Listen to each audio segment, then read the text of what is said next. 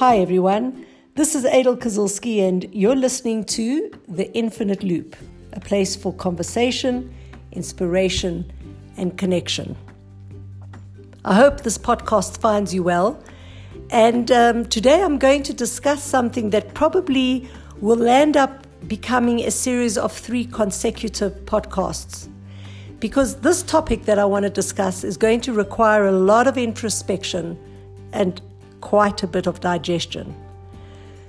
So we're going to divide it up. And to kick off today's podcast, I want to play a little game with you. Here's the riddle. What word comes to your mind that starts with the letter C? Now, as of today, it undoubtedly would be coronavirus, or maybe it's COVID-19. But imagine if we had met a couple of months ago and I said, come on, give me a few words with the letter C. I think we would have thought of the words corruption, consumerism, capitalism, cancer, communism, maybe even China. I highly doubted that we would have thought of words like contentment, containment, caring, concern. But there is one word that I think we could find that would have a thread of being very relevant in time gone by. It's very relevant now, and probably, until we change our minds, would be relevant even in the future. It also starts with the letter C, but if I was looking at you right now and would have to show it to you in print, I would actually write it out in capitals. I'd write out the letters CONTROL. Control. You got it. You know why? Because we thought we were in control. We still think we are in control, and we still believe that moving forward, we will be in control of everything. Now, every day, when we get up and we go about our lives, we believe we run the world. You know how it goes? If I do this, then I should get that. If this is done, then that should happen. If I turn right, then I will get there quicker. If I study this, I'll become that. If I invest this, my return will be that. Oh, and let's not forget, once we have the vaccine, we'll be as good as new. See? We got it all figured out. But we're even more control freaks than we think. We have the need to control our kids. Do this, don't do that. Do as I say, not as I do. Call me before you leave. Call me when you stop for a break. Call me when you arrive. And when you're in bed. Yeah, all your helicopter moms out there, are you laughing at yourself yet?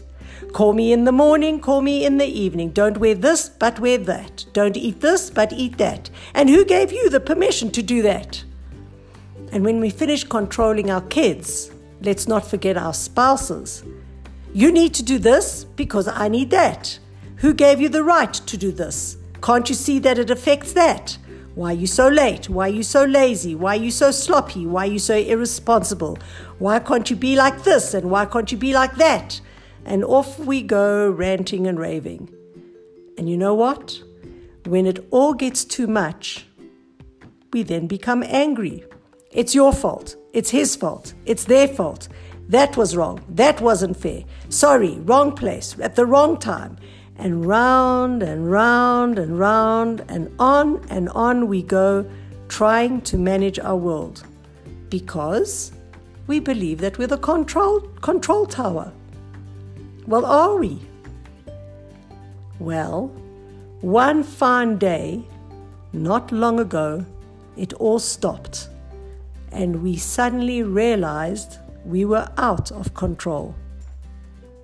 Something's oh so small, invisible to the eye, and invincible steals all the control we thought we had. How did we experience that?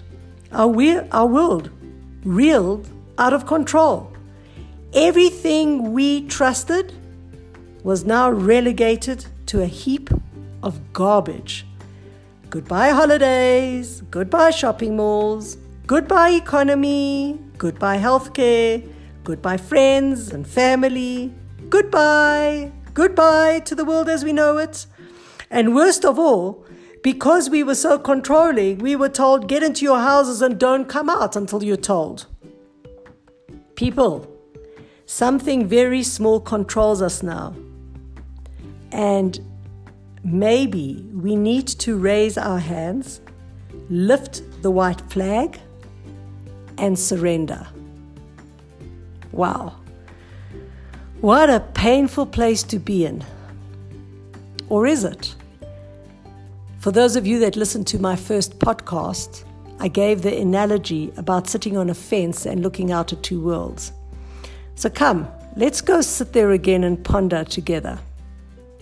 On the one hand, let's pretend that we're Tevye from the Fiddler on the Roof. On the one hand, there on the left, we have the world we control or thought we controlled. The energy we needed to control everything there was unbelievably stressful. In fact, we can add to the basket of words that begin with the letter C, the word cortisol, our flight or fight hormone, because we were at it all day, every day. And then I guess you could also add in the word collapse, because that's what we did when we fell into bed every night, and that's what happened to our world when Mrs. COVID came to town. It's been a rather messy, finite situation. But on the other hand, if we turn our head to the other side, the other camp, we could look and choose to live in a world of surrender. And by that I mean, let's just give it all over. No, it doesn't mean surrender and then let's just simply lie down and wait to die. No, not that type of surrender. It means that we go and create a world which we engage in, but we don't control. You see, because in this other world, in this infinite world, we have a commander-in-chief. He's in control, and we are simply his agents in getting the world done, meaning that we can do our best and in God we trust. Now, how liberating and how redemptive is that? Can you imagine that we can go to work knowing that our livelihoods have been taken care of? Imagine that we could engage our family not in a power struggle, but with abundant love because we know that we're being cared for. Imagine if we can engage with everything in this world with enthusiasm and passion because we know we are always in the right place at the right time and we're contributing to make this world a better place. This, I believe, is probably one of the greatest challenges today and one that we have been forced to look at in this quarantine. I think we need to learn to surrender, to give it all up, to let go and let God.